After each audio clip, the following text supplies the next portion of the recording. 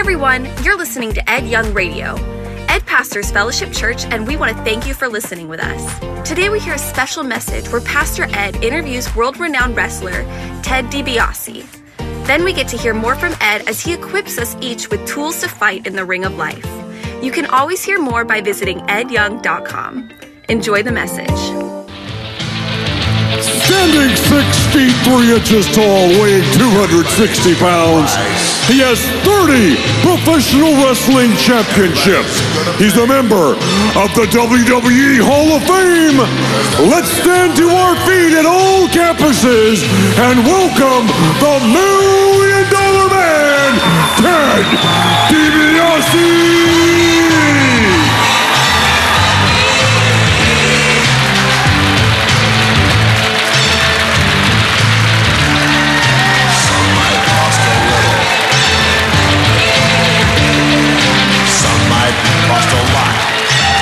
If I've said it once, I've said it 1 million times. Everybody's got a price for the $1 Million Man. And Pastor, that includes you. That's right, sir. Ted DiBiase is in the house, the $1 Million Man. Ted, welcome to Fellowship. Look at that belt. Man, have a seat, Ted. Ted, it is such an honor to have you. Well, it's a real pleasure to be here, Pastor. And again, I want to just say this in front of everybody. You guys have been so hospitable, so nice to us. My wife and I have had a blast. Well, thank you for being you. And I got a quick story about Ted. I told Ted this in the first time we interviewed. The week we helped start Fellowship Church, 1990. I was in the DFW airport sitting in a terminal with a friend of mine. He goes, "Ed, you're not going to believe this.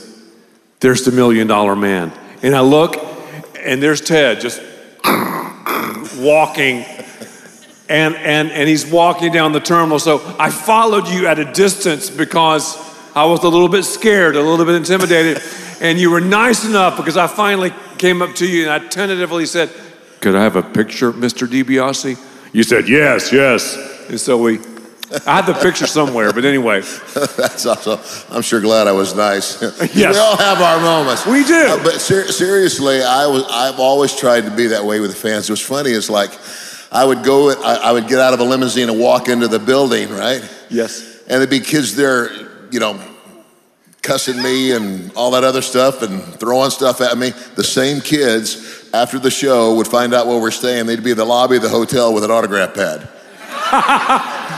So don't I know you? Yes. Well, Ted, tell us a little bit about how you got into wrestling, because you are a household name, one of the top wrestlers ever. How did it happen for you? Wrestling's been a part of my entire life. I was raised by a stepfather who came into my life when I was 5. Mike DiBiase, son of Italian immigrants, was not only a pro wrestler, but was an amateur wrestler with a storied career. University of Nebraska, lettered there 8 times, 4 years football, 4 wrestling, 3 years conference heavyweight wrestling champion, and a man who had a great influence on my life. Of course, the one thing my dad never wanted me to do was be a wrestler. I grew up and figured that out, but the things that he instilled in me, I lost him when I was 15 years old. He suffered a heart attack, 45 years old, and he's gone. I moved back to Wilcox, Arizona, 3 traffic lights. That's where I was when he came into my life with my grandmother. And, I'm in this little town. I've got hopes and dreams of college and professional football going, man, can my dreams come true here? But what my dad always told me, he said, son, don't follow the crowd. Don't do what everybody else is doing. That's easy. He said, be the head, not the tail. Be a leader, not a follower. And he says, if you're willing to work hard, you can be anything you want to be in life. And so I held on to that, and I had a very strong childlike faith, which carried me through watching my mother then sink into despair and alcoholism. But the things that my father had instilled in me stuck. So I'm the first kid to graduate from this little school in Southern Arizona with a full scholarship to play Division I college football. Went to West Texas State University. Yes, sir. It's amazing the number of wrestlers that came out of this college, largely due to a famous wrestling family there, the Funk family. But so everything's good now. But I get to college. Now God's blessed me with all the things that I prayed about. And it's almost as if I said, gee, thanks, Lord, I appreciate all the help. I'll take it from here. Whoa. So that was like the downslide starts. I just become very worldly, and now my pride, my ego took over in my life. Failed marriage, first time around, 6 years, divorced with a child. And then I met Melanie in Atlanta, Georgia. Christian girl, comes into my life. We fall in love, we get married. And this is where I really start my journey back to God. We began to attend a non-denominational church on the campus of LSU because I was staying in Baton Rouge, chapel on the campus. First time I answered an altar call. Huh. Well, the one thing I didn't do after that altar call was race down to the Christian bookstore, buy the Bible, and dive in and get into the relationship. Right. What I try to tell everybody all the time is for the longest time, I had what I call an intellectual relationship with God. I have believed the gospel message most of my life. But the difference between heaven and hell, I tell people, is about 18 inches. It's moving everything you know about Jesus from here to here. Because when it gets here, when it gets in your heart, it has no choice but to start coming out of your life. Excellent. And that process really started, again, I walked the aisle. I walked the aisle a second time, and I make that decision again, and my pastor says to me, he said, Ted, he says, God's planted a seed in your life. He says, nurture the seed.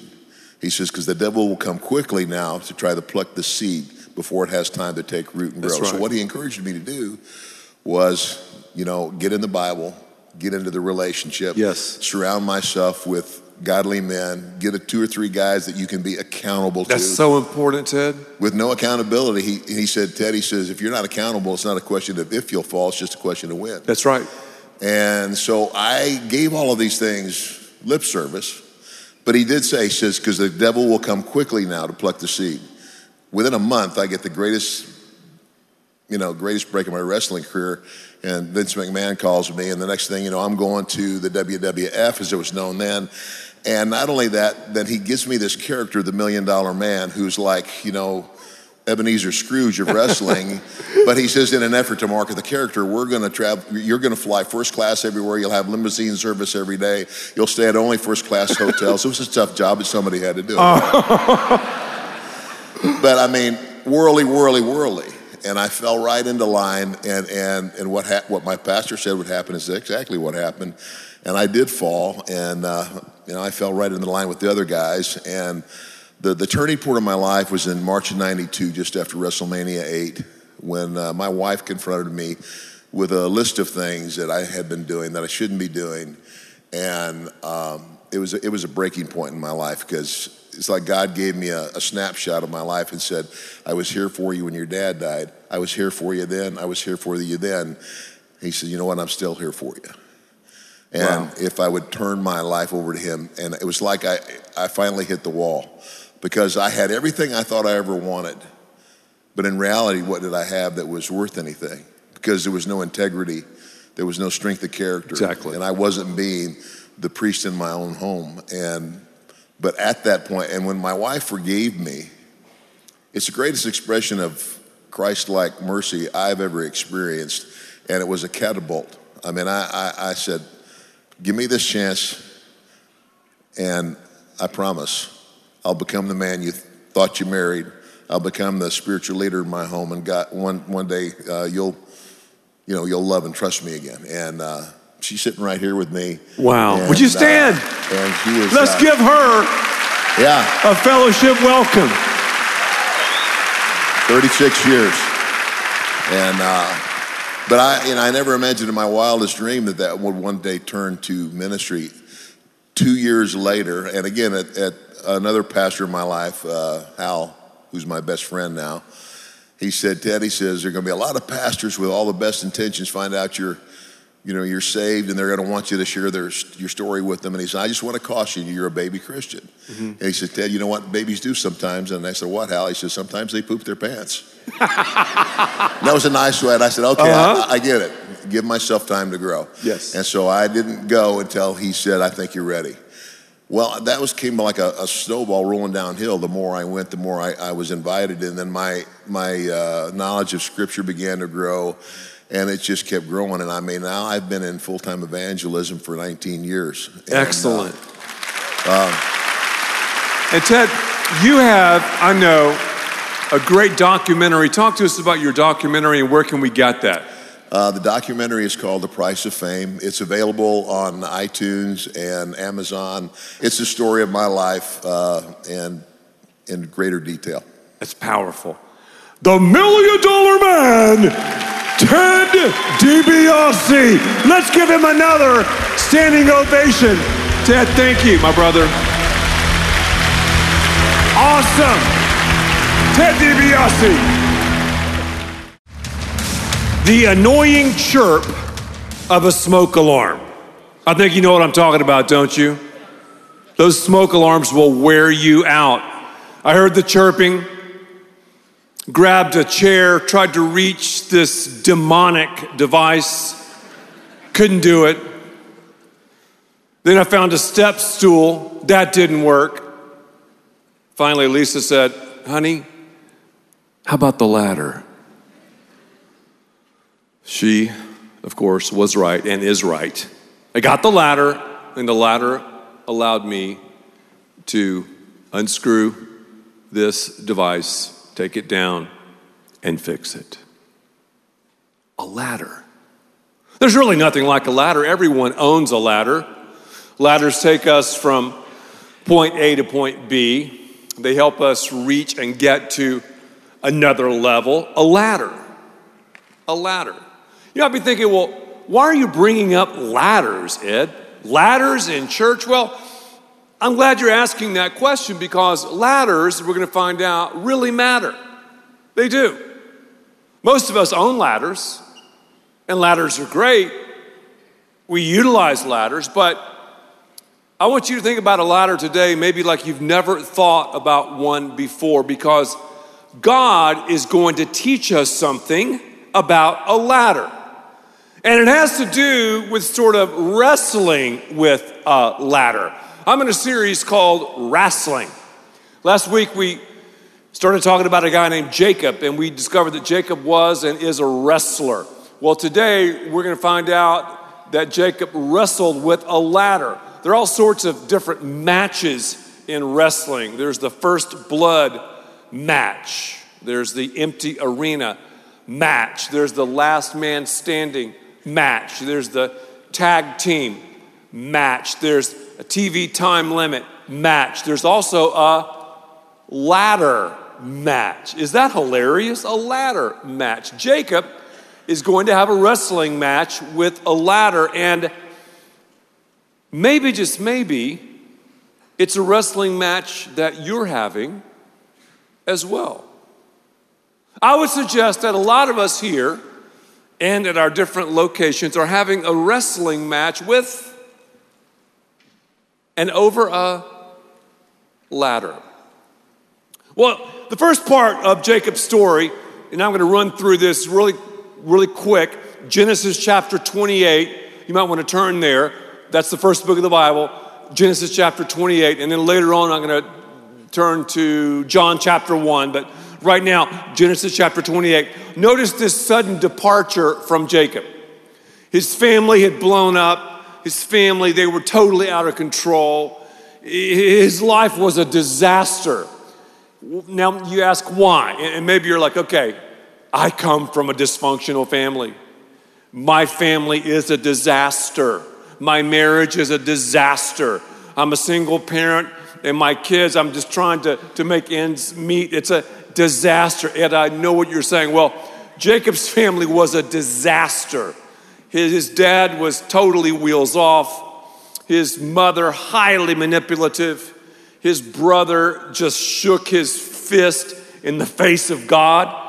Jacob, though, was no choir boy, stole the Merrill Lynch trust fund pretty much from his brother. His brother was so mad at Jacob, he put a hit out on him. Try that on. So here you got Jacob leaving home, and his problem, his disaster was twofold. Number one, the reason he was facing this disaster was the sins of others in his family. He was definitely a victim. Also, he had messed up as well. I find it interesting, people say, oh man, what someone does in private, man, that doesn't influence or affect anything else. Okay, I understand that. We need to respect others' privacy. However, what we do in private inevitably leaks out and affects others. Talk to the addict who gets high. Oh man, I'm just getting high. I'm just doing this heroin. I'm just taking this prescription medication. It doesn't influence or affect anybody else. Really? How about when you get behind the wheel of a car? Oh man, watching porn.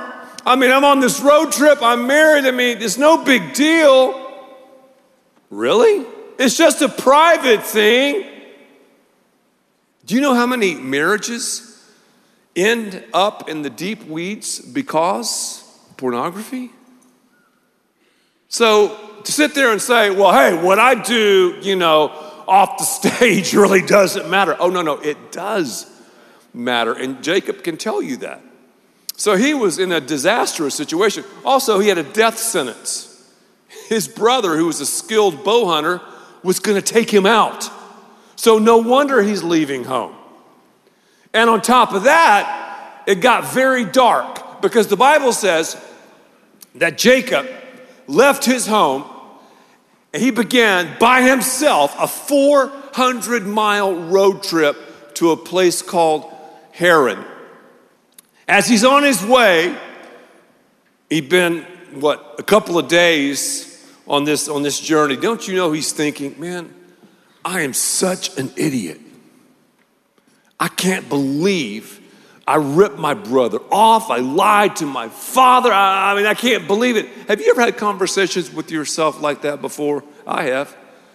Swimming those laps of regret, running those stadium stairs of guilt and shame. I'm pathetic. Ed, why did you say that? You're so stupid. I wish I could take a mulligan on that one. I wish I could do that over. We've all had those conversations. And our boy Jacob was saying that. Well, then Scripture says, after he had faced this disaster and left, after he understood he was, under a death sentence, the Bible says it became dark. You're out in the middle of nowhere. And he was outside of this town called Luz, L-U-Z. Say Luz with me. Luz. Luz means separation from God. That's what the name means. So he's outside of Luz, and he's like, man, I'm not going to go and hang out with those Luzians because these people are crazy, man. So he decides to take a nap, to sleep, really, in the wilderness. Hey, have you ever been in a spot that's so dark you literally couldn't see your hand in front of your face? Years ago, my son and I went to the Yucatan Peninsula, and we stayed in this little house in the middle of the jungle. The generator would go out at 8 p.m., and literally, it was so dark. I was like, EJ, I can't see my hand in front of my face. It was that dark.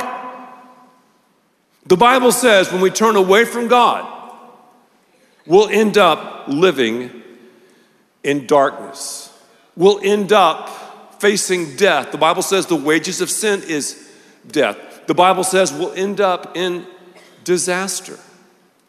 So often God uses those things as we depart to reveal himself to us. But man, Jacob, he's in a tough situation. And it's so difficult. Notice this next part of his life. He has this supernatural dream. He has a dream that's one of the most famous dreams in the history of dreaming. But before that, he finds a rock. Are you ready for this? And the rock out in the wilderness becomes his pillow. And here's what the Bible says. When we run away from God, this is an amazing verse. Proverbs 13:15 says, the way of transgressors is, say it with me, hard. What do we say? Oh, I've hit rock bottom.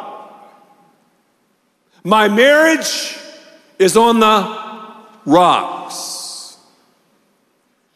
I tell you, in this business situation, I'm between a rock and a hard place.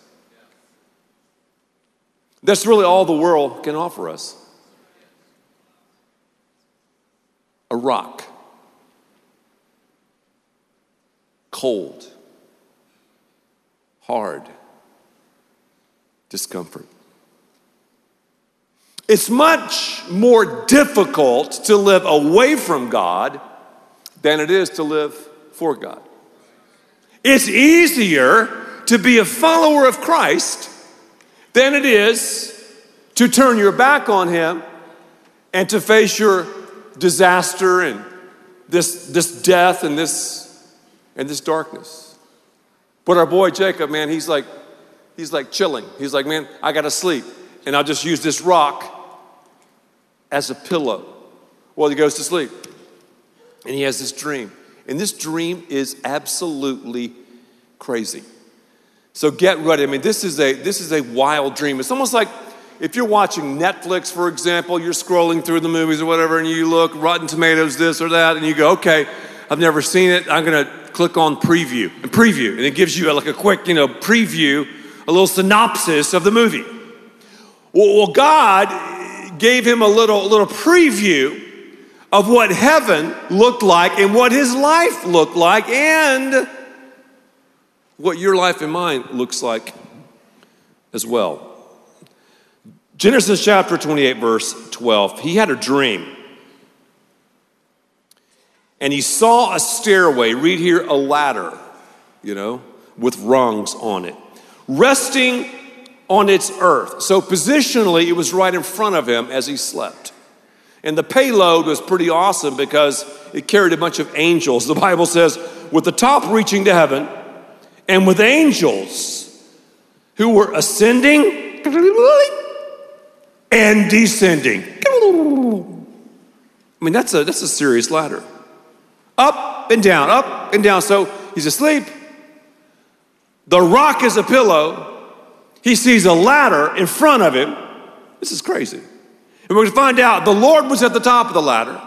Angels ascending and descending right in front of him. Do you realize the Bible says if we could see like God sees, we would see angels all over the place? The Bible says that you have a guardian angel, so do I. The Bible says, for example, in Hebrews, is it chapter 1, verse 14, I believe? I can't read it because I've marked over that. What is that? There we go, thank you. Hebrews chapter 1, 14, see, I have a little mark on it, and I'm marked right by anyway, that's okay. Hebrews 1:14, it says, are not all angels, let's say this word together, ministering spirits sent to serve those who inherit salvation. So they help carry out the will of God. And when you die and I die, those of us who are followers of Christ, they carry us to heaven. So there's this ladder. God's at the top, and its bottom is at the earth. That's what Jake saw. These angels ascending and descending, and he's like, wow, what a dream. Heard about a couple, they were dating, and the boyfriend woke up and he had this dream. So later that day, he and his girlfriend were having coffee. He said, baby, I had a dream last night. And she said, well, tell me about it. He said, okay, I will. He said, I dreamed that I went to a very exclusive jewelry store, bought you a giant diamond ring, and asked you to marry me. Then he looked at her and he said, what do you think that means? And she said, it means you have more sense when you're asleep than when you're awake. So I think we're going to find out that was true with Jacob as well. It's like he had more sense when he was asleep than when he was awake. God spoke to him through a dream. Now some people say, wow, I have dreams and dreams must matter and that's how God speaks to me today. Maybe. But you got to realize they didn't have the full Bible back then. And dreams can be funky. It's just like what you experience and what you feel. Now we have the authoritative Word of God.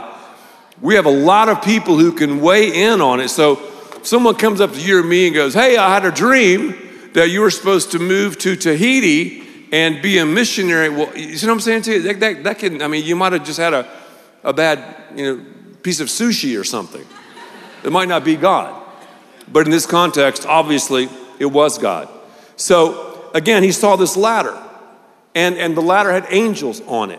Then look at what happened as he began to develop and get into this dream.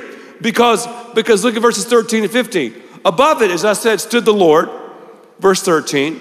And then God's saying, okay, I'll give you, Jacob, and your descendants, the land which you're on right now. That's what Ted DiBiase said. A lot of people can have an intellectual faith or an intellectual situation, and they know about God, but they don't really know him personally. Jacob knew a lot about God. I mean, his father was Abraham. I mean, his grandfather was Abraham. His father was Isaac. That's a pretty amazing spiritual heritage. But, you can't have this relationship by osmosis. It can't be a secondhand faith. It has to be a personal faith. And here is when Jacob had that personal interaction, that personal faith with the Lord. This was his salvation experience. Because you see it with the personal pronouns. I mean, the last part of verse 15, God's saying, I'm with you, I'll watch over you, I'm omnipresent, and he has this connection with God. Now he's like, man, I know God. Isn't it something that in God's sovereignty, that he still blessed Jacob? Isn't it amazing, even though Jacob stumbled and fumbled, God's still blessed? God still reigns. And then God, here we see, reigned in his life because Jacob made that decision. I think about my life, the mistakes I've made. I think about, the times I've fumbled the ball and how God orchestrates it all in his sovereignty. That means God reigns. God reigns. I remember several years ago, I wrote this book and it was pretty popular, and Lisa and I got invited to a conference overseas, kind of a book tour type thing. So the people that put the conference on flew us over on a 777. We were flying business class. It was great. We landed at Heathrow Airport. I'm on this 777 and I'm thinking, all right. So we're going to London. We're landing, that's the destination, at Heathrow. You got a pilot, you got a co-pilot and a navigator. Awesome. Now we're behind them, so we can make all of these decisions, all of these choices. We can eat, we can sleep, we can read, we can talk to flight attendants, we can do whatever we want to do, really, within reason, but the plane has a predetermined destination, Heathrow Airport in London. I just described to you the sovereignty of God and the free will of man. God the Father is the pilot. God the Son is the co-pilot. God the Holy Spirit is the navigator. We're behind them, and we have the freedom of choice to make any decision we want. There's going to be consequences. I mean, if I wanted to, I could have had 5 desserts, but the consequences,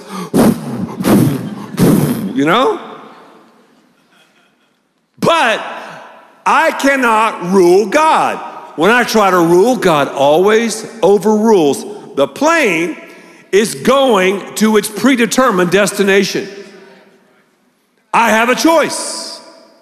So the sovereignty of God and the free will of man, Jacob had an opportunity and he chose to follow the Lord. The sovereignty of God. God's like, I'll be with you.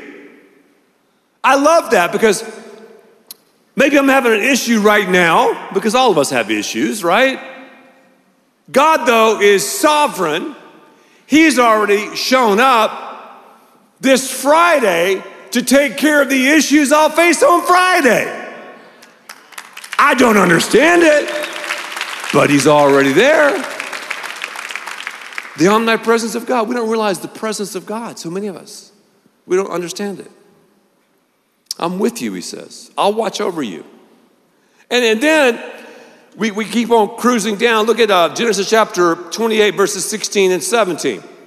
Now, verse 16, when Jacob awoke from his sleep, he thought, man, wow, surely the Lord is in this place. Man, now, I'm glad he said that. And here's a sad line. I was not aware of it. He wasn't even aware of the presence of God. He goes, surely The Lord is here, and I wasn't even aware of it.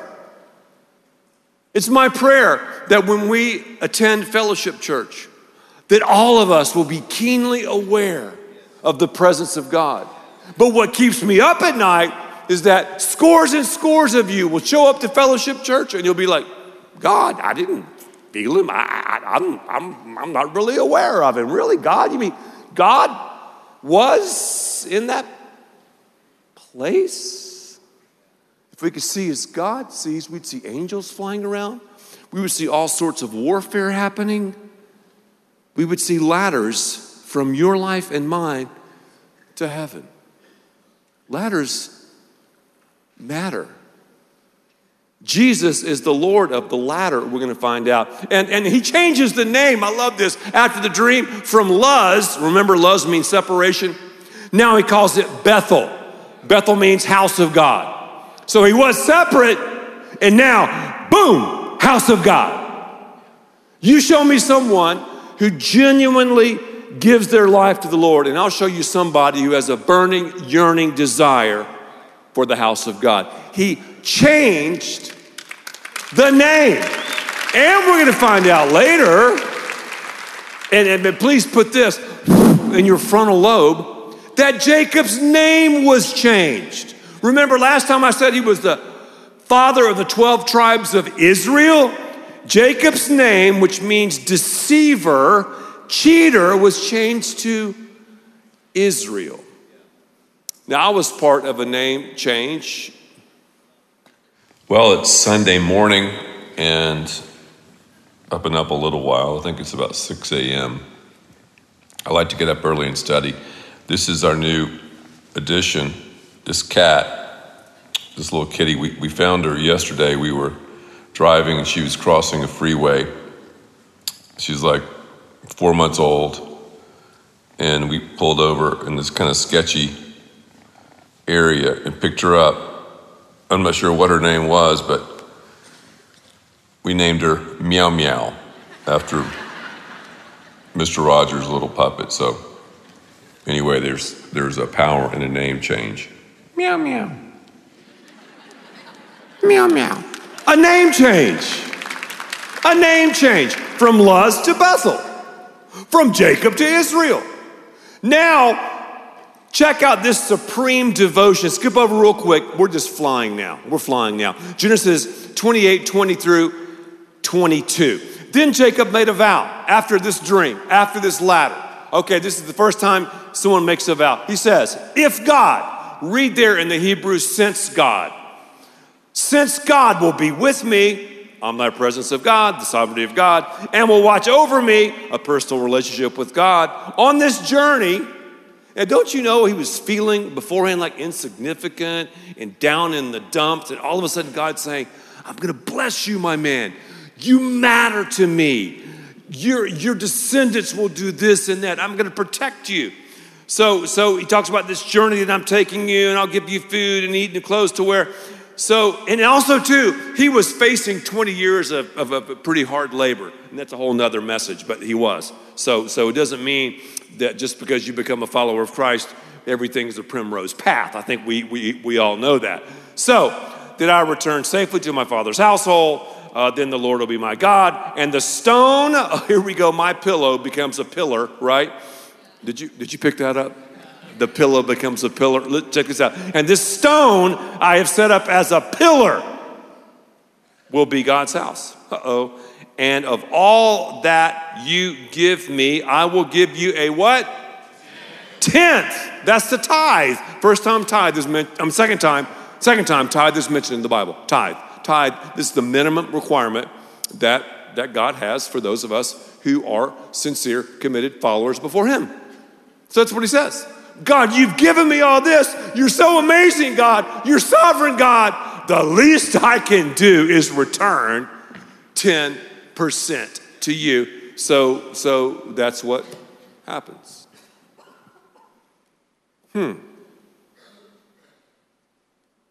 But there's something more. This is not just an object when I talk about the ladder.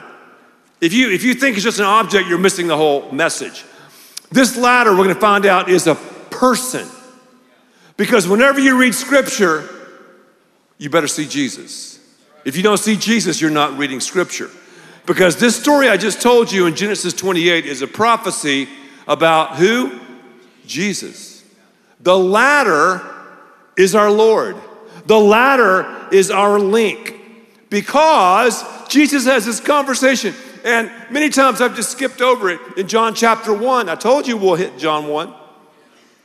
He's talking to Nathanael, and he goes in verse 47, hey Nate, wow, what's the deal? So he starts talking. When Jesus saw Nate approaching, he said to him, there's a true Israelite in whom there is no deceit.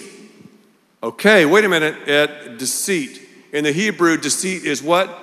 Jacob. You see how he's playing with those words? So in the literal language, here truly is an Israelite in whom there is no Jacob. Say with me. Yeah, because it's going to get very, very, Yeah, it is. That's pretty good. Very, very, Okay.